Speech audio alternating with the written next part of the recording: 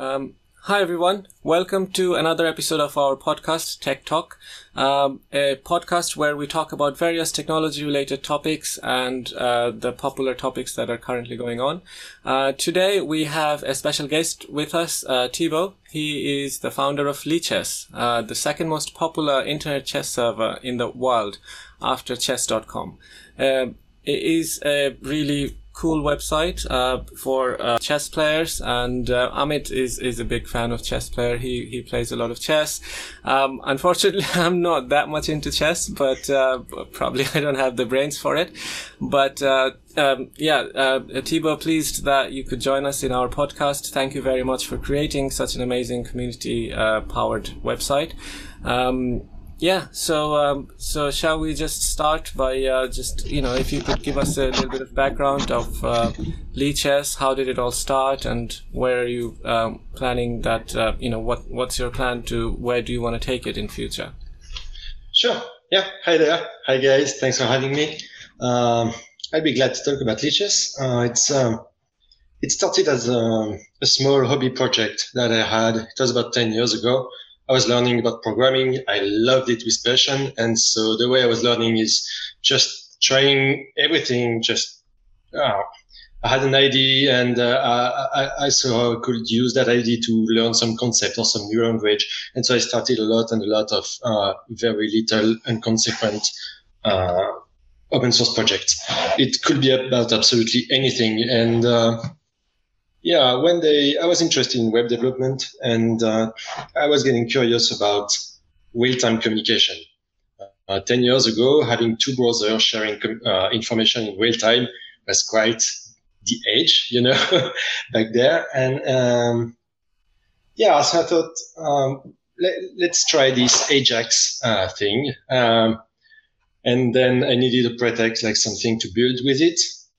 And I very quickly decided to make a chessboard and use a chessboard as to experiment with real-time communication.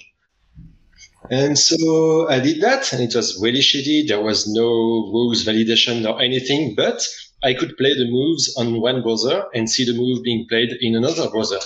So I published it, and I moved to the next project. And then a few days later, I realized that some people were actually using it. I was really surprised. So I quickly built a chat in order to communicate with these two people playing on that thing that I never intended for anyone to use. And I put the chat in, and then I started chatting with that first person. There was no accounts. Obviously, it was anonymous, and that person yelled at me that it was a shame that the moves were not validated. So I added move validation, and then they must have told their friends because a few more people came in, and they yelled at me some more, and some more people came, and what happened then. Basically, that's how it started. I had no intention of making a chess server whatsoever. I was just making small project for learning, and there happened to be a need for an open source community-driven chess server at the time. I had no idea about it, but the need was there, and I was there just at the right time, doing the right thing for people to help me build the awesome project that it then became. Fascinating. This is truly fascinating story. I mean, we get to talk to a lot of founders of various of the community projects, and a common theme is what we come across a lot of the times is that they were not thinking of this becoming one of the most popular projects and then suddenly they realized that they were solving a problem that was that they didn't think about, and this is quite amazing because it just shows that this wasn't driven from a sort of commercial incentive or anything like that. This was purely for your own joy. This project. And that's what really intrigues me. Yeah, it was just a hobby project, and it was a hobby project even then when we had 10 players, then 100, then 1,000, then 10,000 players. It was still just a hobby project. I had no idea that one day I would come to live of it. I was working in startup, making websites for other people, and I was very happy with it. Just working on Lichess during the vacations and at night, and I was paying for the little servers by myself, and that was perfectly fine. And it was like, I think 5 years in that people were really bugging me about adding donations to the site. I was like, okay, fine, I'll add donations so you can help paying for the servers, And yeah, even though I had hidden the donation button pretty well, they still managed to find it and donated so much that within a couple of years, it was vastly exceeding the cost of the servers. And so then there was talk about starting to pay me for actually building Lichess full time and not having to do any other job. And that was, I think, about 3 years ago now. And since then, I'm full time Lichess, and that's awesome. I love it. It is very awesome. So, Thibaut, I was trying to read about the beginning of Lichess, and it's very interesting that you use Lichess for the name of the platform. Can you give us a bit of background about how you came up with the name and why you chose Lichess? Yeah, I remember very precisely. Since you guys are programmers, you know that one of the hardest thing to do is naming things, and you want to start a new project, you're excited about the project, and then you're like in front of your terminal, and the first thing you have to type is mkdir, and then the name of the directory, And I wanted to start this little chess application to try out real-time communication. And the first rule you hit is, I need a name. It cannot just be called chess, it's like, and I think the decision for Lichess was taken in about 5 seconds. I thought, what am I going to do? I want something that is light, that is live, of course, because live communications was the goal. And then and still I'm quite a fan of Linux. So all these 3 words starting with Li. And then I thought it would be Libre, like Lib software as well. So that was it. Lichess it was. Okay. Right. Okay. So it's a combination of, the Li represents Linux, Libre, and Live. I think I was reading some place where you mentioned that because you can watch people play live on the platform, that LI also stands for that. Yeah, even though we couldn't watch anyone, I think the first version, you just arrived to a page and there was one button, play, and then it will play with the first other person that clicks on the button, and then they both get a board and they can make any moves on it without any validation of any sort. That was the idea, and that was where I intended to stop the project and move to something else. And now how old is the project going on for? A little bit more than 10 years now. Wow, a decade. So, Yeah. I mean, it started off just just to learn some programming, and then it became a big thing. So, how was your journey like? Suddenly your hobby project has become such a famous program. So how does that feel? Well, to be honest, it's no longer my hobby project. It stopped being it when a lot of people came to help me with it, I get all the credit for it, but I really don't deserve it. It's really like a team job and the community work to get it done. I don't even do the most complicated programming things that Lichess requires nowadays. There's so many things I don't do. It's all hats off to the community. I just happened to start it. So, as I said, there really was a need for it. People wanted that really badly. And very often the only thing that's missing is someone just starting it and being able to, being willing to put the initial work to bootstrap the project. And then really the internet chess community just took it from there. Yes, I think just making it open source and ad free, I think it was really necessary, because I started playing chess. So I'll just give a bit of a background. I mean, I've played chess as a young kid, but recently I picked up chess after watching the Queen's Gambit, and I can think of many people who've started playing chess after watching Queen's Gambit. I was looking for various apps. So chess.com, because it's the most popular. So I latched onto it and I started playing on it. And then my wife's nephew, he was playing Lichess in his school.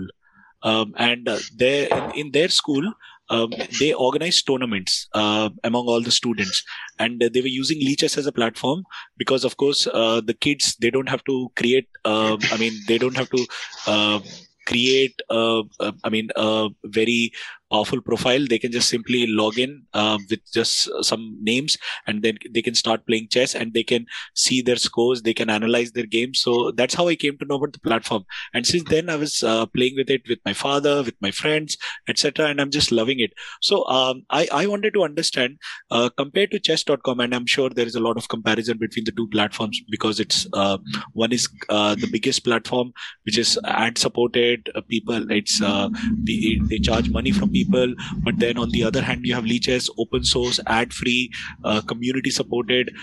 So I wanted to understand, how do you support a project like this? Because you have developers who are helping you, but in order to run the servers, you would need some cost, you need some money, etc. So how do you run this server on a regular basis?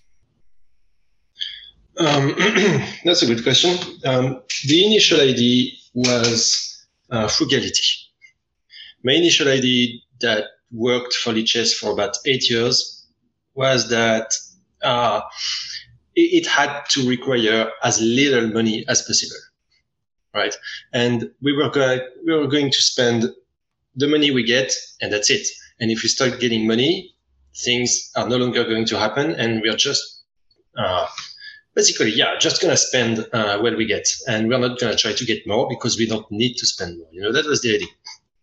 That changed in the last year because with the afflux of new players, we had a lot of constraints and demand for more money. But the idea remains the same. We are funded entirely 100% by players' donations. There's no paywall, of course. There's no ads.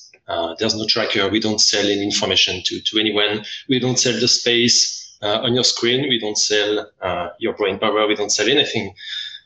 We don't sell. We sell a few T-shirts, but that's about it.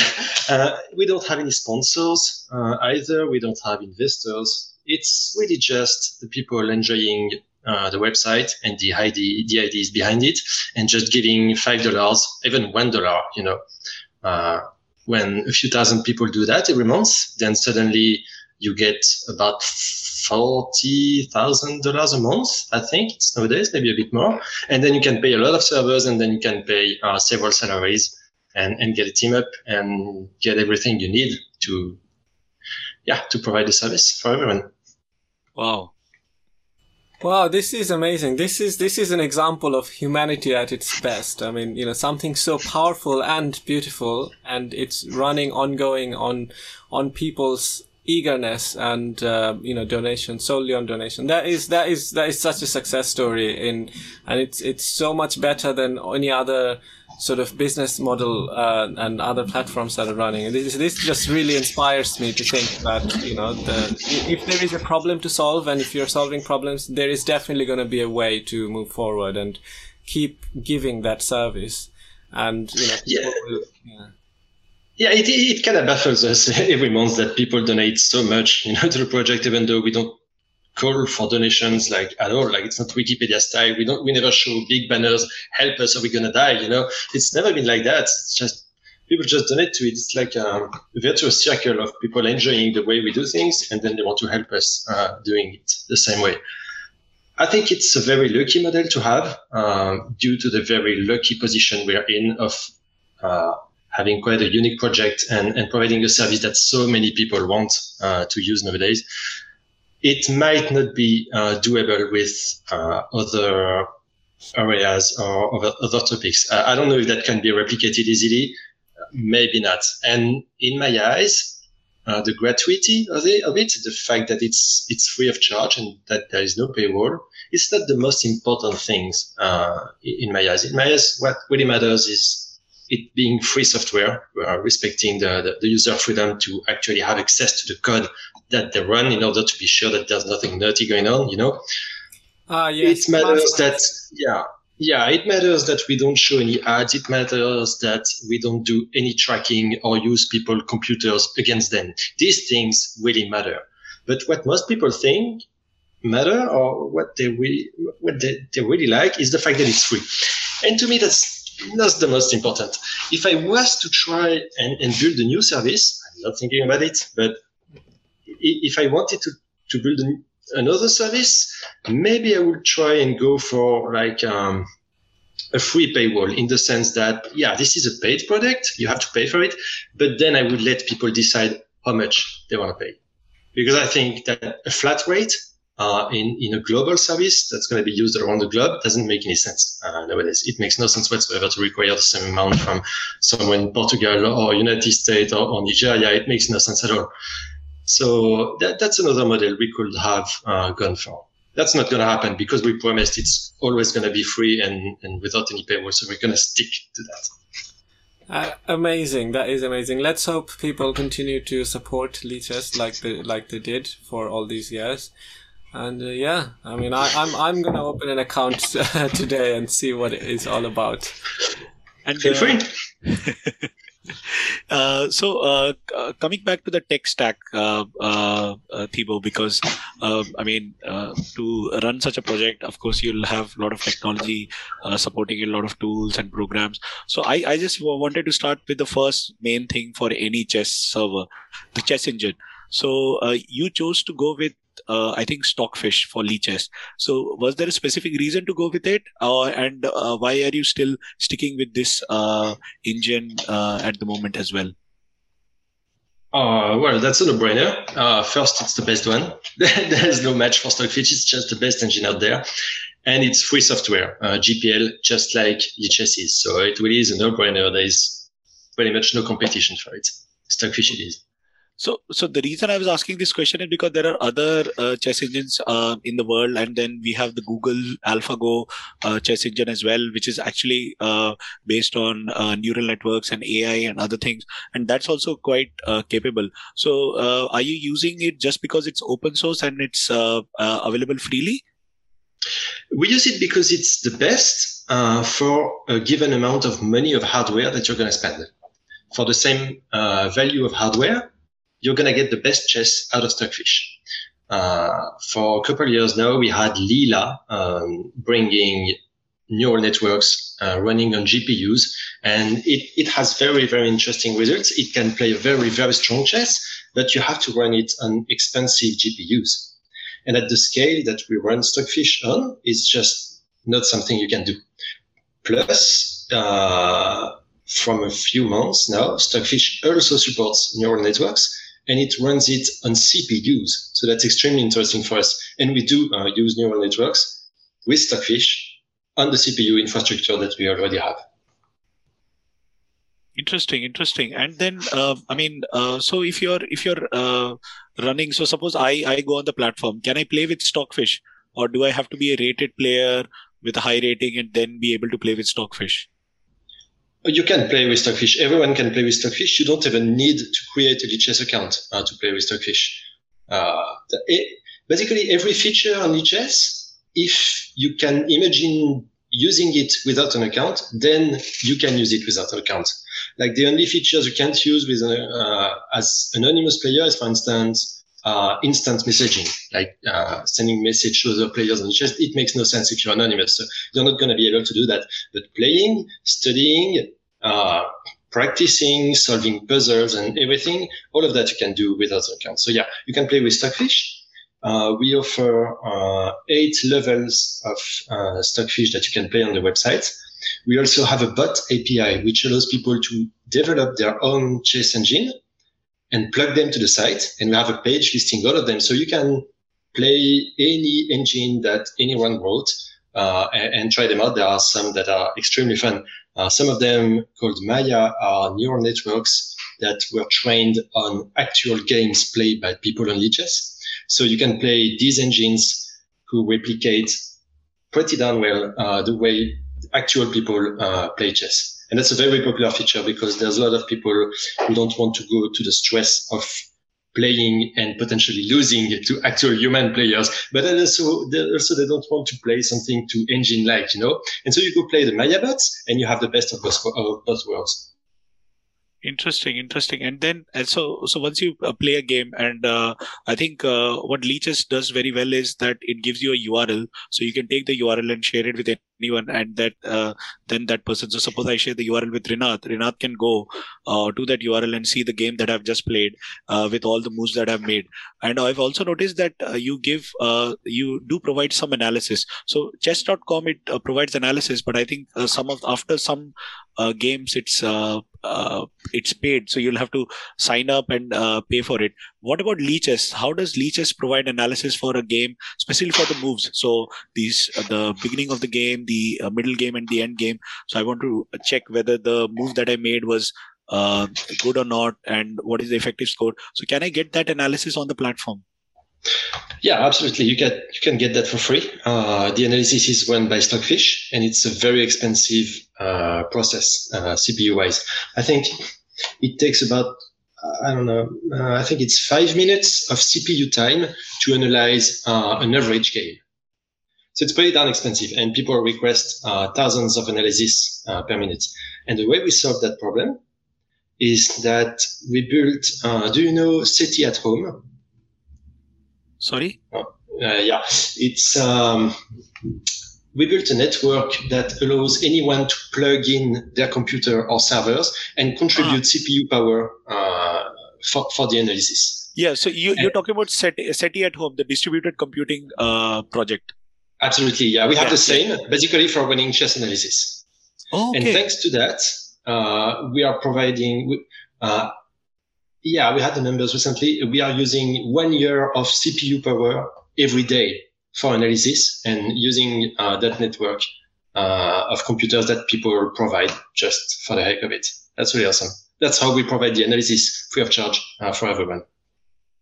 And how many games are played on a daily basis? Like on a regular day, like today, how many games would people play on average on Lichess? Last time I checked, it was about 5.4 million games per day. That's massive, yeah. And they're all stored in the database forever with all the metadata and the time spent to play each move, and the analysis of these games. It's pretty massive, yeah. So I was looking at while exploring for this podcast, I was also checking that you have a URL database.lichess.org where a person can go and download games for that particular month and then run some analysis. So how big is that database, and for last how many years are you actually storing all the games that are being played on the platform? We've been storing all the games from day one. So we have games that are 10 years old. In our database, I think we have something like 4 or 5 billion games stored. And we do publish all the rated games. When you play a game, it can either be casual or rated. We publish the rated games, which represent about half of the games played. We only publish these because the casual games tend not to be that interesting. People don't take them as seriously, so that there's not as many things you can do with them. But we do publish all the rated games, and it amounts to about 100 million games per month available for download. And these files available for everyone to download are being used for the most amazing things. I talked to you about the Maya bots, the neural network build trained with Lichess games. The guys just downloaded files from this public database, and they trained the neural networks on it. That's one of the many projects that are born from that public database. Rinath here is actually quite interested in neural networks. He finds that very fascinating. Yeah, no, I try to understand the AI technology and how the whole thing works. I mean, do you have any plans for building a AI that would integrate with, or do you already have one that integrates with Lichess, where you can play with an AI? Yeah, we do have that. We have. I'm not sure I understand exactly what you mean. We have the ability to play against the Stockfish engine running on our Fishnet network, and we have the ability for people to plug their own AI. So, right. Yeah, you can build a chess engine in any way you like, using neural networks or not, and then run it on a computer and plug it to the Lichess servers using an API we provide, and then it's a user account that can be challenged by anyone, and your bot is just going to start to play people, and you can watch it progress and have a rating and everything. Right, that is amazing, and the billions of the historical data that you have. I mean, can anyone use their neural network to train to use those data to train the AI to become better? Yeah, absolutely. Yeah, you can download the 2 billion rated games that we offer and train your neural networks on them. You could select just the Grandmaster games if you want. Your program to play like a Grandmaster, you can select just the noob games if you want your neural network to play like me. That is amazing. That is a lot of data point which can be useful, to do a lot of problems, I imagine. Yeah. I know. And if you go to database.lichess.org, at the bottom of the page, you're going to see about 20 projects that we highlighted that use the database. So you can see what's been done already and maybe get some inspiration from it. So we'll share all those URLs when we publish this podcast. So you keep mentioning about rated games. So anyone who's logged into the platform will have a game that is rated. So now, how does the rating system work on Lichess? Because I think you have published a page, and I'll share that again with the viewers. But I just wanted to hear from you, like, how does the rating work on Lichess, and how do you rate games, and how do you actually rate players as well? Well, I don't like reinventing the wheel, so I just went for the most popular solution at the time for rating players for 2-player games, and it's Glico2 is the algorithm called. I don't know exactly how it works because I don't have to. That's the beauty of it. The way it works is everyone starts with a default rating of 1500, and there is a second value that is the rating deviation. And you start with, I think it's 500, meaning your rating is probably between 1000 and 2000, but we don't know because you have a high rating deviations. And the more you play, and the smaller your rating deviation become, and which means we know with more precision what your rating is going to be. Basically, that's how it works. There's a third value. I don't even know exactly what it means, but yeah, it works. It works really well. So then, I mean, if you know that, okay, people are playing honestly, then yes, of course it works. But then, because I had this, I mean, people start abusing you if you don't allow them to make their move, take their move back. And I've reported this on the platform as well. I think Lichess handles it really well. But then how do you prevent such abuse and then maybe cheating on the platform where how do you predict that, okay, a person is actually playing honestly and not going to hack the rating system, and they're not trying to cheat? Well, there are a lot of things you can do about that. And maybe the most important is I told you about Fishnet, the Stockfish network that we use, and that gives us a humongous amount of CPU power provided by the community. We use that a lot for anti-cheating. Based on some heuristic, we're going to first select the most suspicious games, and then these games are going to be processed by that Stockfish network for similarities with engine play. And from that, and heuristic that we had beforehand, and the continuous work of our great moderation team. I love these guys. Big shout out to them. Thank you, guys. You make Lichess possible.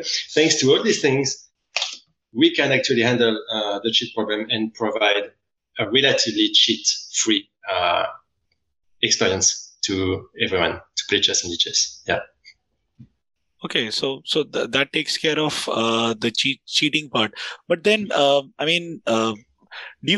when someone is playing a game, do you actually analyze those games in real time, or once the games are finished, then you analyze them and then you predict whether there has been cheating done? I just wanted to understand how it works. Does it work real time, or does it work after the game is finished? Both, because there are so many ways of cheating. There are a great many number of heuristics that we use. Some of them are in real time, and in some cases we are able to automatically interrupt the game while it's being played because we know for a fact that someone is cheating in that game. But most of the heuristics and analysis that we do is after the game is played, of course, because you can't stop someone from doing something bad before they actually do it.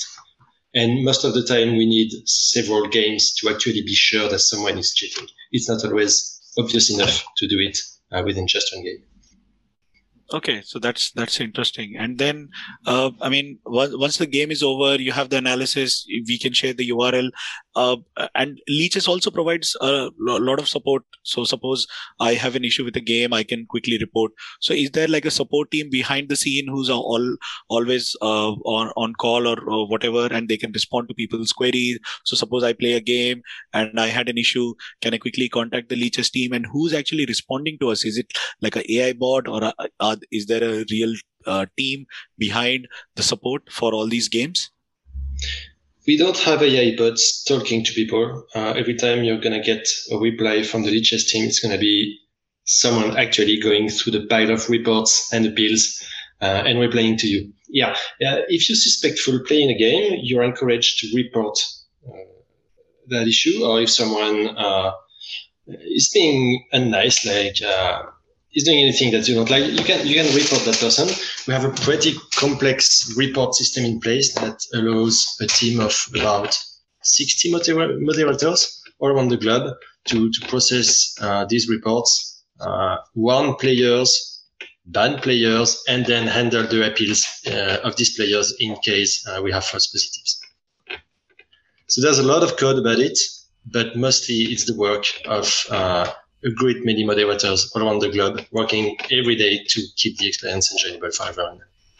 That's really good to know. And so I'm just talking about different features and aspects of the Leeches platform. So coming to now clubs and tournaments. So I was mentioning about my wife's nephew. He is in a school. He's playing Leeches, and then you have these clubs and tournaments. So can you talk us a bit about this feature and how people are using this particular feature to organize their games? Yeah, sure. That's something that became pretty big since the first lockdowns last year. A lot of people who used to play in actual physical chess clubs, they had to stay at home and move their activities online. So we had a lot of demand for tournaments.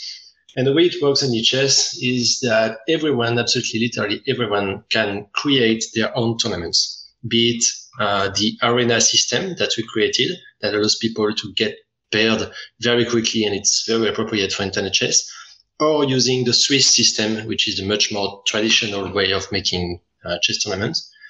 Everyone can make these tournaments, invite anyone they want.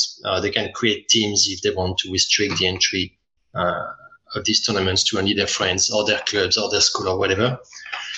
They can also relay over-the-board tournaments using the broadcast feature.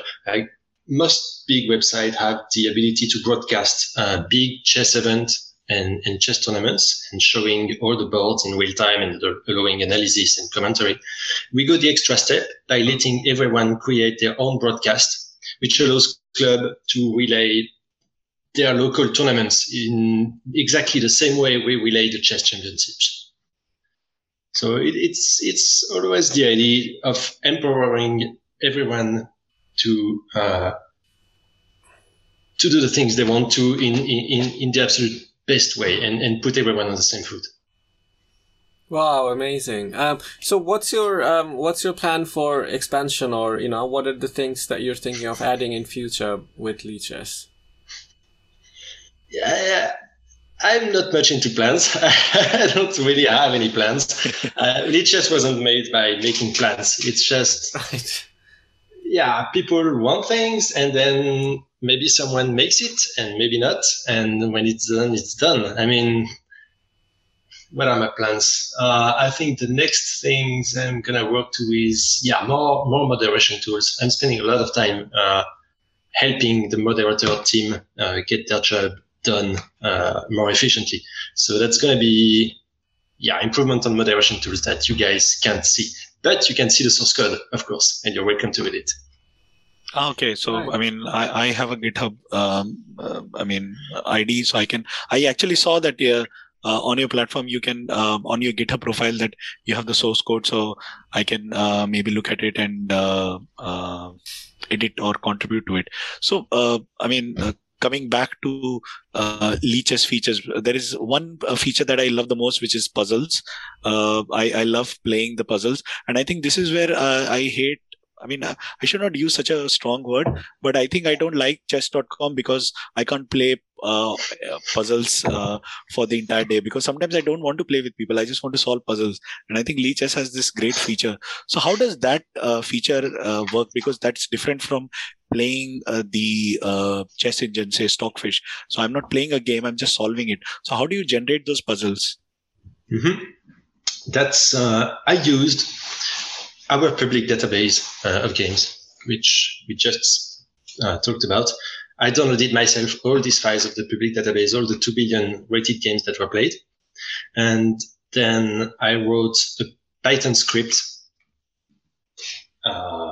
going through these games and reusing the fishnet analysis that is available in these games to find blunders within these games, because every good puzzle starts with a blunder. And then you have to spot what the blunder is and provide the adequate response to get an advantage from the position. That script is available. It's on my GitHub. It's called Lichess-Puzzler, I think. You can go check it out.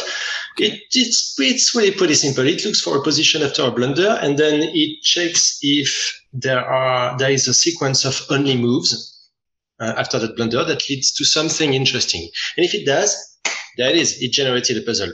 So I've been running that script on a few servers on my personal machines.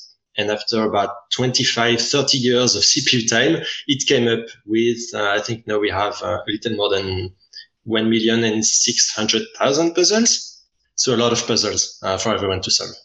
Yes. And then what's more interesting is that I wrote another Python script that goes through all these puzzles to detect the chess motifs in them, such as skewer or forks or pins, various categories of mates.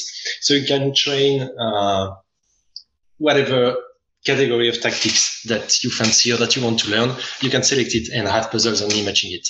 End games or pawn end games, queen end games, and whatnot. We have a list of these on the chess website. That's nice. That's nice. And I was also looking at Lichess that it has the learning platform where you can learn about the game, where you can learn about how the moves happen. But I mean, watching Queen's Gambit, there was a lot of talk about the move, the end game, the middle game, etc., and the opening. There's a King's Gambit, there's a Queen's Gambit, there is Sicilian defense, all these things. So, but I noticed that on the platform, you don't explain all these opening moves that much. So how does, Lichess promote learning of the game? And do you recommend any other platforms apart from Lichess to go and learn the game if you want to pursue this as a professionally? I think we do actually explain this. If you go to the Learn section and then you go to Practice, you're going to find a list of tactics and notions in chess. Okay. Where I think it is pretty well explained, maybe not fully translated. Yeah, definitely not, but it's pretty well explained, and then you get practical exercises about it. What else do we provide for that? We have a list of coaches that you can hire. These coaches are obviously not for free, but we don't handle the payment whatsoever. So everything you're going to pay to them actually goes to them. We have collections of studies that people can create to explain more chess notions or create their own puzzles or whatever. What else we got? I'm just checking out the Learn section right now. Yeah. Okay. Do I have? Yeah, I think that's it. I don't think people are often requesting more learning features. Is there anything specific you're thinking about? So there are a lot of these companies that have come up now, Chess24, and they focus on coaching and learning and focusing on improving your game. Because I think after playing chess for some time and with the same people and maybe even with strangers, you peak and you are not able to go beyond that score. So in order to improve your score or rating, then you need to learn some tactics and practice some moves, or even think about those moves which you would have not thought naturally. And I think that's where the learning part comes. So that's the reason I was asking this question. Yeah, in my opinion, the best tool for learning, at least at my level, is puzzles. Just play puzzle and play them slowly, spend a lot of time on them, really try to find a solution. And if you don't, take the time to actually analyze the puzzle and maybe use the sufficient gene to figure out what the right move was and what your mistake was. And if you do that, you should get 90% of the tools you need for self-improvement in chess. And for the 10% more, you can go to the coach section and find someone to teach you what you need. Okay. Right. Well, no, this is neat. It's neat to know about all of these things because I'm actually not very familiar with. I only played chess when I was a teenager, and then somehow I kind of got away from it. And it's nice to know there's so many tools available. And I mean, I'll definitely check it out and probably start playing again with all of these information. So don't worry too much about improving, in my opinion. It's a game. Have fun. It's a game. First advice. I know, but sometimes people do get competitive, right?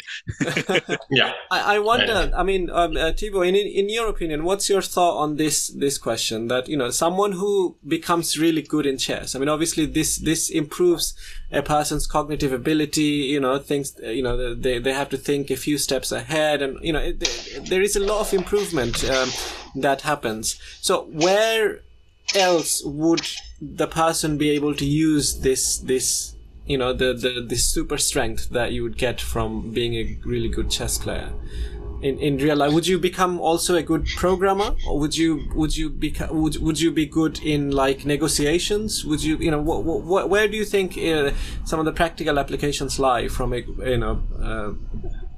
good? Well, that's a tough question. I don't really know myself, being a very mediocre chess player myself. I would tend to think that when you become better at chess, you actually become better at chess. And that's basically it. I don't think there are any proofs that it translates to any other skill than chess itself, Right. Okay. Because I did hear from many places that you become like because you have to kind of forecast or predict 3 or 4 steps ahead. You become good in negotiating and stuff like that. But obviously, there's probably hasn't been any studies that definitively proves that. But it is. I find it quite interesting how transferable our brain's skills are. If you upskill our brain in one way, it can easily be transferable in many ways. And I'm sure it might be true, but for sure it is a nice story, and nice story are great for selling things and just to let us dream. So maybe something is true about it. I couldn't say for sure. Sure. Yeah. So I guess that's the message for the audience that, please do check out Lichess. And, when you do play for fun, not necessarily to gain anything in return. But I mean, obviously I think strongly that there are a lot of benefits that you would get by playing something. Okay. So, Rina, do you think I've become more intelligent after playing chess? So, Thibaut, I mean, coming back to rated players. So one of the main things of having an open source platform is not, you only have people who, people are playing chess on it and they were playing casual games, and I think it satisfied the need. And chess.com, on the other hand, they were having grandmasters and other things coming on that platform and playing games. And I've seen that recently Magnus Carlsen and many other players and proper grandmasters are playing on the platform. So is there a push from Lichess to invite those grandmasters, or their grandmasters are coming by themselves and because they recognize that Lichess is an important platform and it is creating a big impact in the chess community? Well, we do have a budget for creating content and paying chess creators, that's for sure. But I think most of the grandmasters that use the site, they just do it because they enjoy doing it. And yes. For instance, we had Magnus Carlsen using the website every month for a year, and you cannot pay that guy. He just goes and play wherever he likes because he likes chess. He enjoys it. And I think that's the case for most people, including the best in the world. Yes, I think it makes us. We think of a grandmaster at such a high level, but it's so liberating that you can just go on a platform and play with a grandmaster in a casual game, and then just have fun playing the game that you like. Yes, indeed, and yeah, I don't have anything to add. So Thibaut, coming a little bit away from Lichess, just interested about you, as in are you working on another new hobby project that might become something really cool in future, or Absolutely not. All my time is for Lichess. That's a one-time thing. I'm never going to be as lucky as I was when Lichess picked me for running that kind of service. Lichess it is, and Lichess it will always be. I don't have any other project. Okay. Right. And while I was reading about Lichess, there is a mention about Lichess Foundation. So can you tell us a bit about the foundation as well? The foundation, you probably mean the non-profit association that runs it. Yes. Legally, Lichess is a French non-profit association. That's the legal entities we work with. And that allowed us to set up salaries first for me and then for other people. It's just a basic French non-profit association. Not much about it. Okay, and does it do any charitable work, etc., or it's there to just support Lichess as a platform? Its entire goal and reason to be is the Lichess platform. Okay. That's how it does. Yeah. Okay. That is amazing. The way the whole structure you have is so transparent. That's actually one of the key things for running a community project like this. The transparency. And you mentioned earlier in this talk as well that one of the best part of Lichess is not that it's free, but it's also transparent. You're not collecting data or using the user's vulnerability to gain any kind of anything that is outside of their knowledge. The whole transparency bit is actually quite intriguing, and I think more websites, more projects should be like that. Because currently, obviously, data privacy is such a big thing. Yeah, the idea is that it's been the same all along. We are not using Lichess to achieve goals such as personal wealth or anything. I like to say Lichess is not using you. You use Lichess. And that's the way it should be, I think, for servicing the internet. That is such a powerful statement. And, most of the times on the internet, whenever you want to do anything, that in one way or another, you're the product. If you're, say, for example, even if you go on YouTube or Google, you're getting their services for free, but it's not really free. You're selling your attention and your data. And, that is not what it should be as an internet culture. I mean, obviously the way internet started, by giving a lot of free services in the beginning. So I think, that's how the whole thing evolved. But I suppose we are moving towards more, a more transparent internet in future. And I've heard of Web 3.0, which is also looking at democratizing the whole infrastructure. I mean, what's your thought on these new technologies that are coming up? Well, I'm not too optimist. I think that the saying, if you're not paying for it, then you are the product, is still generally absolutely true, with the notable exception of Lichess, naturally, where you're not paying and you're not the product. And I don't see it going away anytime soon.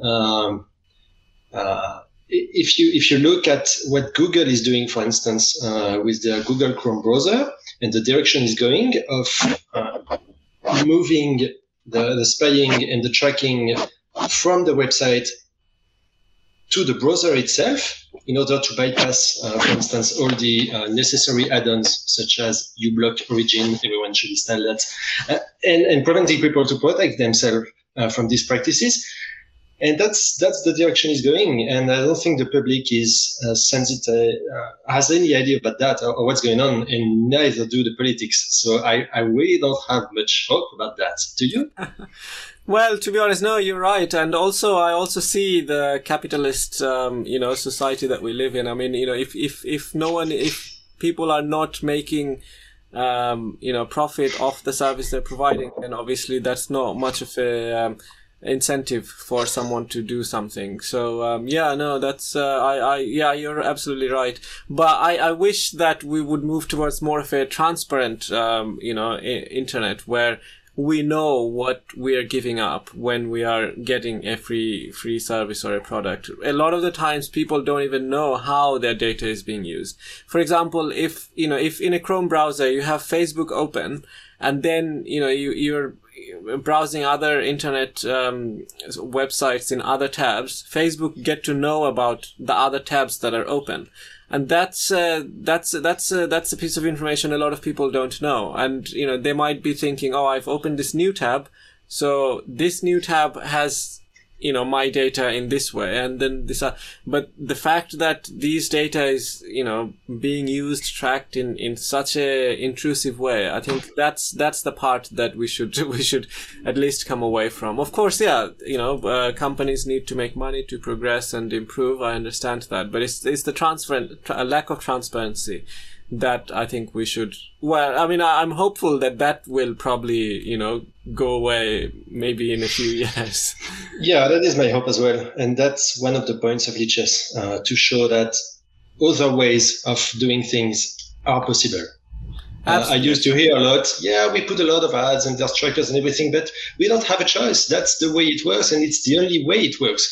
With Lichess, we say here, there's another way of making it working. It exists. It's exactly. possible. And it's not only exists, it's been existing for a decade and ongoing. So it's not like a, one-time thing that it just was successful once. No, it's an ongoing direct example of it working in this alternative way. That is amazing. That just makes me feel so inspired. And I think it could as well be profitable if people wanted it to be. It could be profitable even without the ads and the trackers, just by having, as I described earlier, paywalls that people can choose the amount of, yes. Which I think is a perfectly reasonable model for services online. Yes. I think by using that, and probably companies have proved it to be true already, that should be a sustainable model for actually generating profit from service. Okay. Yes. So without any ads or trackers or taking people for kettles, and without the bullshit. I like the way you used it. But Thibaut, I mean, when you started this as a hobby project, and now it's become it's just occupied your entire life. Now, when you look back, do you think there was ever a time where there was an opportunity to make it paid, like chess.com? And why was there a conscious decision not to have it paid right from the beginning?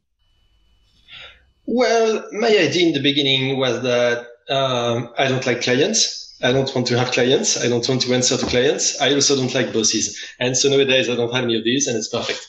And that's why there's no paywall. I basically don't have any clients.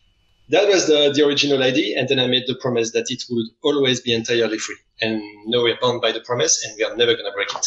So that's why it is higher. Fantastic. That is so fantastic. So Thibaut, we have, within our audience, we have a lot of tech enthusiasts and, people who are probably learning to code or already a professional coder, etc. And, you mentioned, you're entirely consumed by Lichess, but, do you know about, or do you think there are some problems in the society like, that someone else could sort of try and solve? For example, can you think of a project or something that, you would tell to our audience that, oh, you know what, you guys can start this project as a hobby? Damn. Wow. Or maybe a problem that you see on the internet that can be solved. You don't have the capacity bandwidth to do it, but you know that something similar to like a community powered website like Lichess, maybe one of our audience would be interested or enthusiastic enough to start something really good on another in another sector, and start their own hobby project. I think you only know if it's going to work after you've done it. Yes. That's the way it worked for Lichess.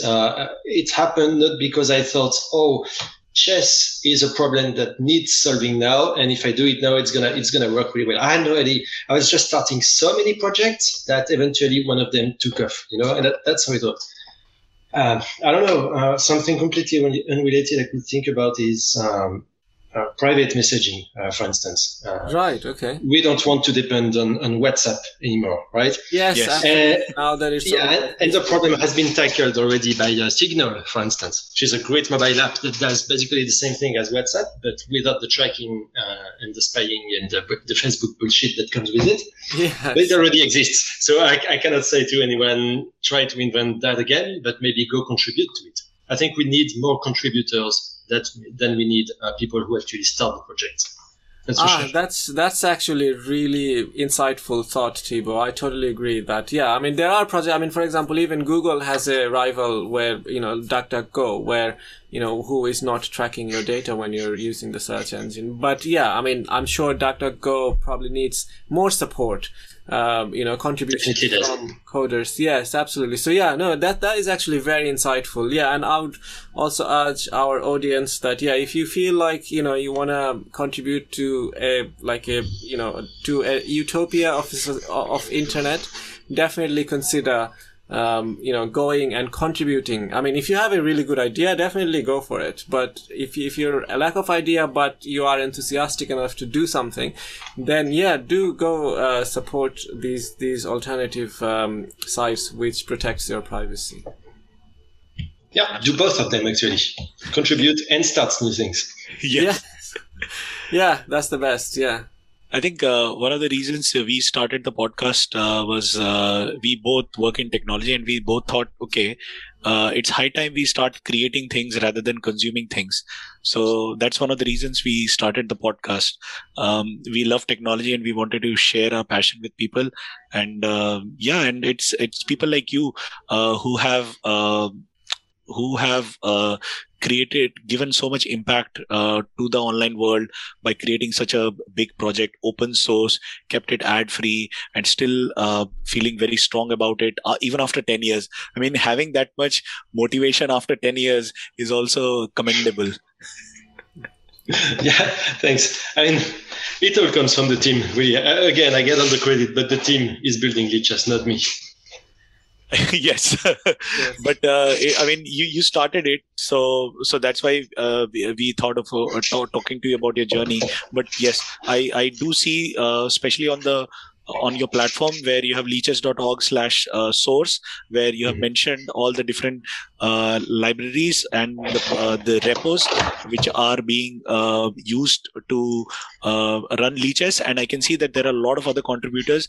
And what I will do is when we publish this podcast, we'll mention about all those things where people can actually go and see who all are contributing. And it's actually quite important that people are aware that it's not one person's idea was there, but because of the community, because of the contribution from so many people, it has lived for this many years. So thank you so much again. Do you have any last words for our audience to share that you want? If you want to share with our audience. I would like people to take control of their tools. I'm seeing in general the tools taking control of people, and we have no idea about it. We have phones, we have computers that we call phones in our pocket. We have no idea what they do. We have no idea, and we should be encouraging people to actually become hackers, and we should be teaching kids how to become hackers, because what's a hacker? It's someone who builds new tools and who deconstructs the existing tools to understand what they do and how to use them and not to be used by them. Wow, that is certainly a valuable message for the audience. Thank you very much, Thibaut. Yeah. I think yes, I think it resonates with me because I am a tester by profession, and I like to understand how things work, how systems work. And me and Renath, we worked on a project together. He was a developer, I was a software tester, and I was finding bugs in his code, and it was actually kind of very fun doing it together. So I understand where you're coming from, and I think it's quite relevant as well because you're right. A lot of times we use a product, but we don't know how it works, and people just use it, and they don't understand anything about it and the implications, what it has on their life. So it's thank you so much for that powerful message. My pleasure. Thanks for having me here. Yeah, thank you, Thibaut, for joining us and letting us know about your project. That was very insightful, very powerful, and I'm definitely gonna go and open my account now. Thank you to our audience for listening, and hopefully you guys will also be more enthusiastic about starting a new project or contributing, or at the very least go and check out Lichess if you're not already on it. Thank you so much again, Thibaut. Thank you. Bye. Bye. Take care. Bye.